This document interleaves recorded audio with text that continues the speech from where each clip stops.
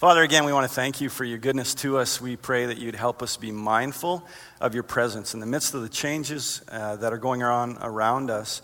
No matter what is happening, you are the same. Yesterday, today, and forever, you are the same. And we give you thanks, Lord God, that we can rest in you, we can hope in you, we can look to you, and we can find our strength and joy in you as well. So we pray in the midst of this time here this morning and the days ahead that you would give us reminders of great joy, knowing that our connection to you ensures a life that goes beyond everything that we experience here. And we thank you again for your goodness. We pray that you'd open our ears to hear what it is that you have for us this morning, and we thank you again in Jesus' name. Amen. Amen. Well, I was just at some meetings in Abbotsford with our national staff, and you know, you've all experienced some of the craziness of things going on, but our executive director, Bill Taylor, was telling a story of his daughter who is a nurse in Surrey. Now, Surrey can be crazy anyhow, but the craziness goes further than that. A lady got off a plane or something, and she drove to Surrey and came into the emergency room and said, "I need to be tested for COVID-19." And they said, "Well, why? Are you experiencing symptoms?" And she said, "Well, no, but I just drove through Richmond." Now, if you don't know, Richmond is a highly populated, Chinese primarily is that ethnic group. And you're thinking, are you kidding me? But there's all kinds of challenges that exist, and we experience that around us, and we experience that in our own hearts as we kind of try to process what does this look like for us in the midst of all these changes. Now, some of you, not only are you dealing with the trouble that exists with the virus COVID-19, but you carry regular stuff with you that it's been going on for a while. You may have brought it in. We're talking about the old stuff, the ongoing stuff of there's broken relationships, there's financial stresses that you face, and perhaps even more now, or anticipation of things to come. All that. We walk into a place like this, and we carry with us all kinds of various degrees of trouble. Trouble from the past, trouble that's happening now. And in fact, we're so used to trouble in the world that we anticipate things that haven't come to be yet. The term is, we borrow trouble. So we're looking into the future and trying to prepare ourselves for things that haven't happened yet. That's how used to trouble we are. And that's the reality of our situation. The question that I wonder about is not, you know, how many troubles we'll have or what they will be, but how do we respond to them in the midst of what we're going through? How will we respond to them? Will we let fear drive us? Will we let worry drive us? Will we have trouble sleeping because of those things? And I'm guessing that a good portion of us here have already been challenged with that, whether we realize it or not. How do we deal with all this stuff? Another question that I ask is, how can our faith remain strong in the midst of this season where we trust Christ and we keep looking to Him? Jesus said in John 16:33, "In this world you will have trouble, but take heart, I have overcome the world." How can we strengthen our faith in the midst of trouble? I want to root this message in this verse, John 16:33. The main passage we'll look at is Revelation 1:9-20, and we'll get to that just in a second. But this is where we'll root it. Jesus says, "Take heart, I have overcome the world." Take heart, I have overcome the world. You're going to have trouble, but take heart, I have overcome the world. What good does that do us? Knowing that Jesus said, "Take heart, I have overcome the world." Don't you think it would have been better if He would have said, "Hey, take heart, you have what it takes to overcome the world. You don't have to worry, you have what it takes. There is all kinds of good things that'll happen because you have what it takes." But He didn't say that. He said, "Take heart, I have overcome the world." There's only one person who has ever overcome the world. and that's Jesus. And he gives us the opportunity to remain connected to him, remain close to him. And if we stay close to Jesus, if we stay connected to him, he will give us everything we need, not to walk around trouble, not to bypass it, but to get through it, to make it through, to walk through. All the joy in the world is available to us because of our relationship with Jesus, because he has overcome the world and he has plans and purposes for us. He has promises that he has made to us to be with us, to walk with us, to provide a home for us in the future. That certainty should shape us and should take us to a different location in our hearts, in regards to how we worry, how we deal with things that are going on in the world. But how do we remain connected to Jesus? How do we remain connected to him in the midst of trouble? It's one thing to have a strong faith, and we're connected to Jesus, and we're excited. The joy of the Lord is our strength, and we're pumped up about the opportunities of being faithful to him in the midst of challenging times. But what if we're not there? How do you maintain a strong faith? I think there's four things, four lies that we need to confront. My main passage here is Revelation 1, verses 9 to 20. I'm going to read that first, and then we're going to unpack it. Revelation chapter 1, verse 9. I, John, your brother and companion in the suffering and kingdom and patient endurance that are ours in Jesus, was on the island of Patmos because of the word of God and the testimony of Jesus. On the Lord's day, I was in the Spirit, and I heard behind me a loud voice like a trumpet, which said, "Write on a scroll what you see and send it to the 7 churches, to Ephesus, Smyrna, Pergamum, Thyatira, Sardis, Philadelphia, and Laodicea." I turned around to see the voice that was speaking to me, and when I turned, I saw 7 golden lampstands. And among the lampstands was someone like a son of man, dressed in a robe reaching down to his feet, and with a golden sash around his chest. The hair on his head was white like wool, as white as snow, and his eyes were like blazing fire. His feet were like bronze glowing in a furnace, and his voice was like the sound of rushing waters. In his right hand he held 7 stars, and coming out of his mouth was a sharp, double-edged sword. His face was like the sun shining in all its brilliance. When I saw him, I fell at his feet as though dead. Then he placed his right hand on me and said, "Do not be afraid. I am the first and the last. I am the living one. I was dead, and now look, I am alive forever and ever. And I hold the keys of death and Hades. Write therefore what you have seen, what is now and what will take place later. The mystery of the 7 stars that you saw in my right hand and of the 7 golden lampstands is this. The 7 stars are the angels of the 7 churches, and the 7 lampstands are the 7 churches." The first lie we need to confront is that no one knows the trouble I'm going through. No one knows how I'm experiencing this. John knew trouble. John was in the midst of trouble. He wasn't special. He wasn't different than any other follower of Jesus, even though he was the one that Jesus loved, spent time with Jesus, close proximity to Jesus. He associates himself with his readers, simply referring to himself as a brother, as one who shares in the same suffering as they do. He's suffering because he was living out and preaching the same message that Jesus preached. A devotion to God, love to God, serving people, loving people, expressing the heart of the Father to the people. He was faithful to the proclamation of God's word. And even though it would have been a lot easier for him to bypass that, not to proclaim the word of God, and then bypass the trouble that came to him. I think we can relate to that. That there are times where it'd be easier not to say anything about Jesus, not to express our faith in Christ, and we wouldn't then be associated with the suffering that so easily is connected to the proclamation of the gospel and living out your faith, because you don't know how people what they'll think of you, right? We can ensure our comfort by walking around that suffering, but John wasn't concerned about his comfort. He wanted to be found faithful to who God had called and equipped him to be as a follower of Jesus.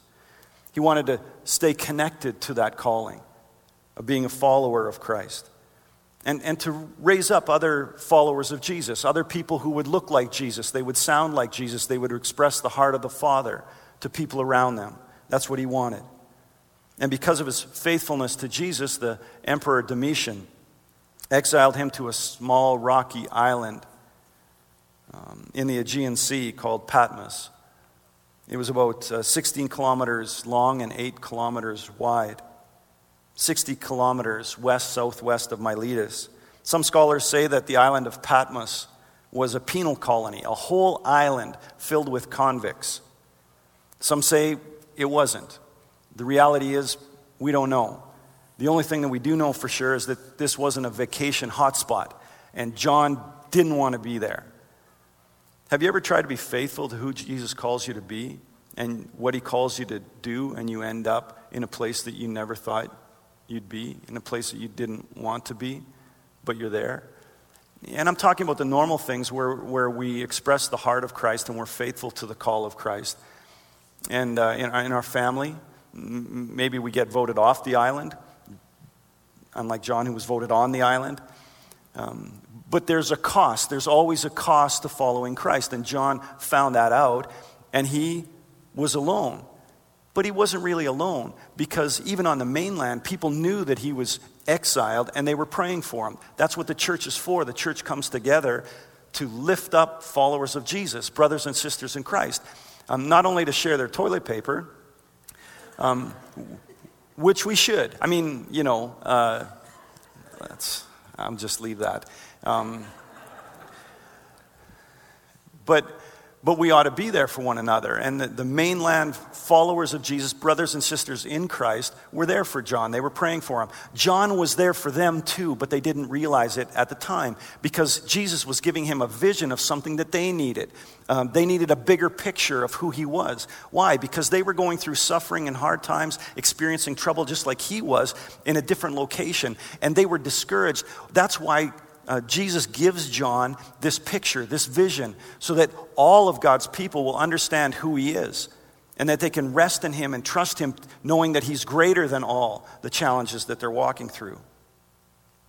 No matter what troubles you face in life, it can't stop you from living out who Jesus has called and gifted you to be. It can't stop you from looking to him, from acting like him, from resting in him. But we don't always get to choose where we live out our faith in Christ. And sometimes that's in a hard place. Sometimes that's in a lonely place. But we're never alone. The second lie we must confront if we want a stronger faith that enables us to remain connected to Jesus is that if Jesus is with me, troubles will pass quickly. How did John get through this particular trouble or hardship in his life? In verse 9, it tells us that he developed patient endurance. Don't you love that? Patient endurance. That's endurance not just to make it through a moment of suffering. That's endurance that enables you to make it through a season of suffering. Patient endurance.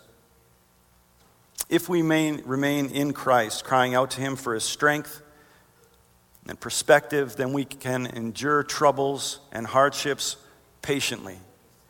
And through that patient endurance, we will experience the reality of his kingdom. His kingdom is where he rules and reigns, where he oversees all things, and where all those under his care, under his supremacy, not only reflect his image, but they yield to him, and they trust and they rest in him, because they know that he's good and he's kind and he's loving and he's all powerful and just and righteous and holy. This world and all its troubles are temporary. You know that. His kingdom is eternal. We know that. But we also are experiencing the beginning of his kingdom. His kingdom has come in part because Christ has imparted to us an understanding of his supremacy. He has taken care of our sins on the cross and invited us into a relationship with the Father. We're already experiencing his supremacy and his care for us that will last for an eternity. But for now, we have to walk in this world while experiencing his kingdom. And so we're in both places. And sometimes it can get challenging, and sometimes you can be in places and just be overwhelmed with the troubles of the world and forget that you're also in the kingdom where there is no concern. Why? Because Jesus rules and reigns supremely, and his care and his compassion and his love and his mercy and his grace and his righteousness are forever. We rest in that. And we hope in that, and we look to that. But we're in both places right now. Troubles, if they don't pass quickly, we think, Jesus, well, he's with me if my troubles pass quickly. Hebrews 10:35-37 says this, do not throw away your confidence. And confidence in what? Confidence in the finished work of Jesus on the cross for our sins. That once we receive his death as payment for our sins, we are transported into relationship with Christ. We are connected to him. We're in Jesus. And we can enjoy company with him and with the Father, experience his kingdom. Your confidence, it will be richly rewarded. Verse 36, you need to persevere so that when you have done the will of God, you will receive what he has promised. For in just a very little while, he who is coming will come and will not delay. The third lie that weakens our faith and must be confronted is that if my troubles persist, Jesus must not be with me. Jesus knew what John was going through. That's why he sent him this vision, to remind him of his presence in his trouble. And this vision wasn't just for John, it was for all God's people, because all God's people need to remember that Jesus is not only with us in everything we're going through, he's greater than all that we're going through. He's greater than all of our troubles. So John says he was on the island of Patmos because of the word of God and the testimony of Jesus. Verse 10, on the Lord's day, I was in the Spirit. Now notice where John wasn't. He wasn't on the mainland in a building worshiping God with all God's people. There was no one to lead him in worship. There were no musical instruments. There was no proclamation of the gospel as we understand it when we come to worship. There was nothing that we typically enjoy and look to and look for, and yet he was in the Spirit. The Spirit came to visit him in a special way. It doesn't say that before this John didn't have the Spirit. It just says that this was a unique outpouring of the Spirit in order to reveal something very amazing to John. And in the midst of all of that, not having what we typically have and look for, right? He had Jesus in his midst. He had a rock, probably. It was an island, rocky island, a rock to sit on. And the Spirit visited him in a profound way and spoke to him. It says, and I heard behind me, John says, a loud voice like a trumpet, which said, write on a scroll what you see and send it to the 7 churches, to Ephesus, Smyrna, Pergamum, Thyatira, Sardis, Philadelphia, and Laodicea. So he hears a loud voice like a trumpet. I'm not going to do my trumpet impersonation. It's very good, but I'm not going to do it this morning. It's loud, it's clear, it's distinct. There's no mistaking what he's hearing. The sound is authoritative, and there's a clear message in it.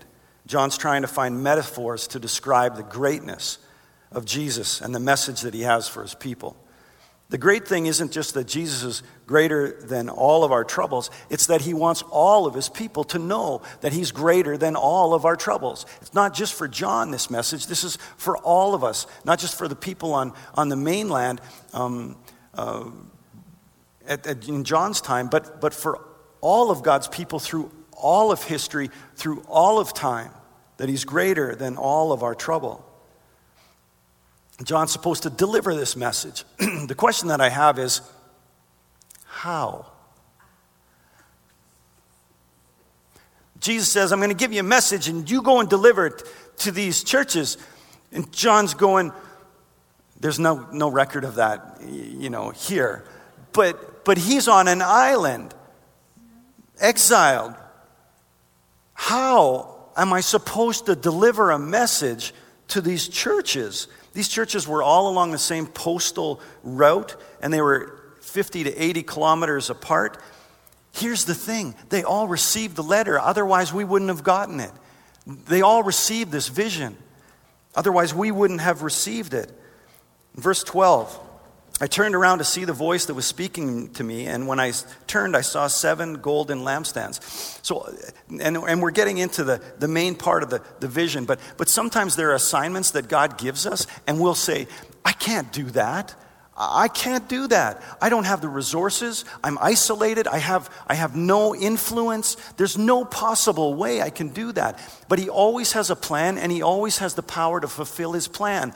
And when he calls us to something, we don't have to have all the answers. All we need to do is to be faithful to what we know that he's called us to. That's it. That's all. Sometimes we have to wait in order to fulfill what he has for us, as John must have. I turned around to see the voice that was speaking to me. And when I turned, I saw 7 golden lampstands. In its simplest form, a lampstand is what? Well, it's a stand that you put a lamp on. That's a lampstand. He saw those they were golden, and there were 7 of them. It's something that helps light to be seen. Something that carries the light into the darkness. In verse 20, we're told that the lampstands represent the churches. The church's sole responsibility isn't to keep the light to itself. It's not to guard the light so that we have the light and no one else can have the light. It's to carry the light into the darkness. How will does the lampstand, his church, aid in Jesus being noticed in the world? We need to ask that question, corporately and individually. When it's obvious to everyone that fear is driving people to do things like hoard toilet paper. Rational people don't line up an hour or 2 hours before Costco opens so they can get as much toilet paper as they can carry. Now, if you're in a line, and maybe you were, an hour before Costco opened hoping to get some toilet paper, it may be that you just needed toilet paper. The thing that I'm trying to point out is that sometimes we do irrational things because we're driven by fear. We have no hope, and that's what happens in the world. When you don't have Jesus, when you don't know about Jesus, when you don't know what he offers you, when you don't know what he's done for you, then all you have is what you can muster up. And so you can come up with all the wisdom, you can come up with a great strategy. Frank, you're off to Costco. Pete, you're going to Canadian Tire. We're going to blanket the place, and we're going to see if there's any toilet paper around, and we're going to get it all. And then we're selling it on Kijiji for $10 a roll. We're going to make some coin.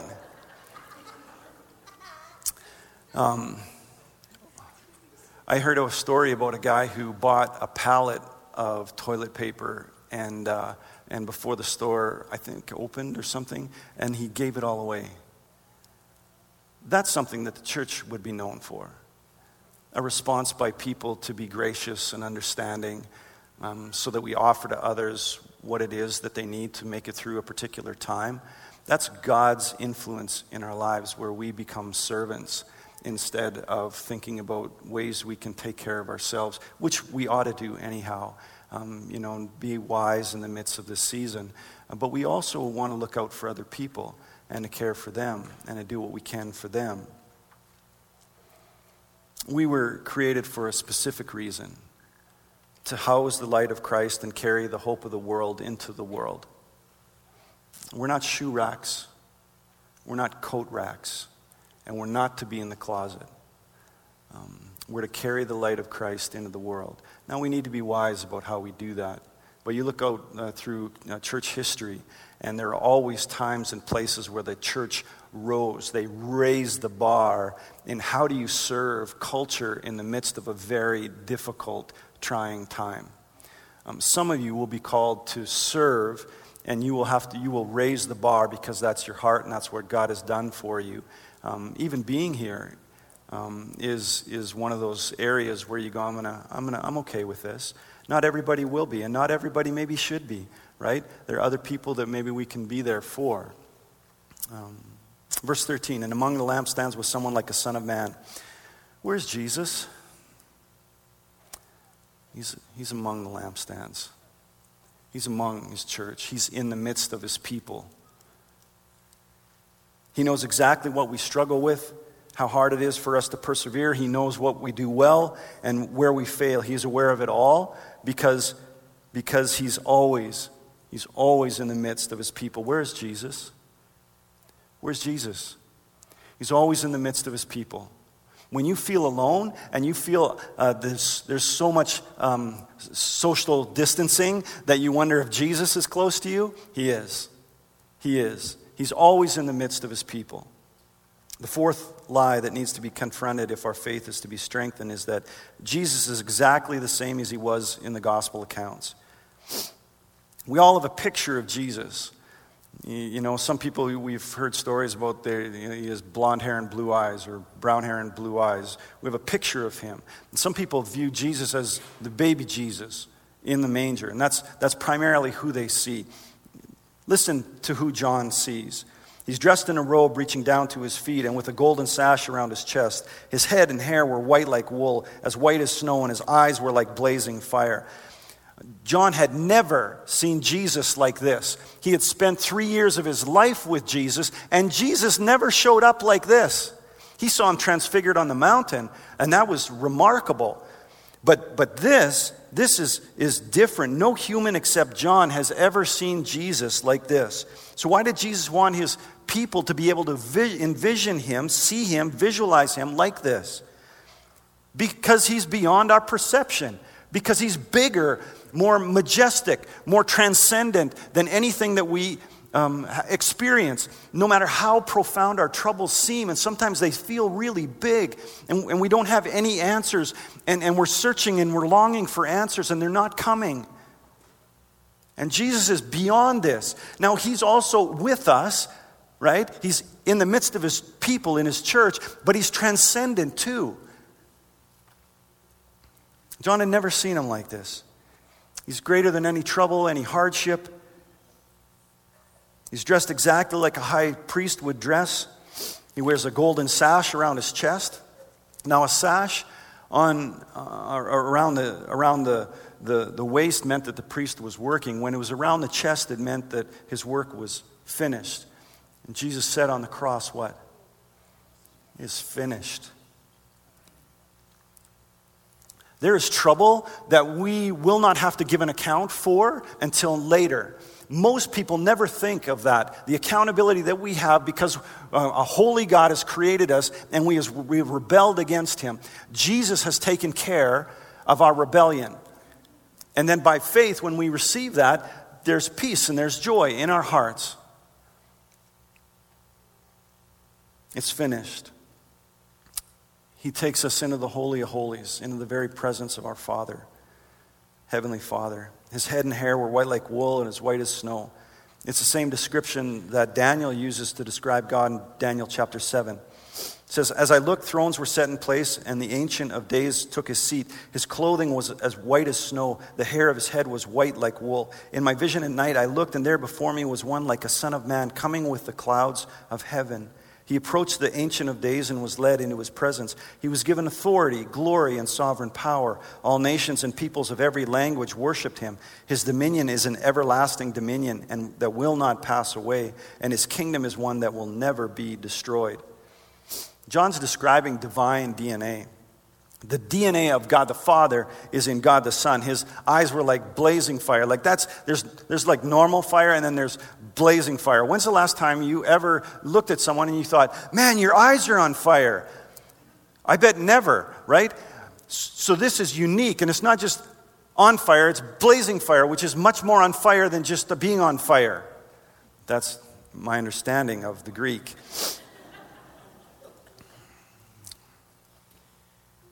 When we approach Jesus and look into his eyes, what happens? We don't experience condemnation. We don't experience shame. Even when we come to him and we're a puddle of unknowns and fears and questions and maybe rebellion and anger, he comes and he burns away what separates us from him. Our sin, our misinformation, our misunderstanding. He burns it away because that's who he is and that's what he does in order that we can be close to him, be in proximity to him. He's greater than anything that would make us impure, that it would distance us from him. If you're in the presence of Jesus, the Jesus that John is describing, you will never be the same. You'll never see your sin the same. And I'm including in that things like fear and shame. Sometimes we go back to the things that worked for us previously, right? We default back because it's just bang, it happens so quick. We don't go back to those things that have ruled over us in the past because they don't satisfy. They don't make sense anymore because we've tasted and seen that the Lord is good and that Jesus takes care of us and he watches over us. He's bigger than our troubles.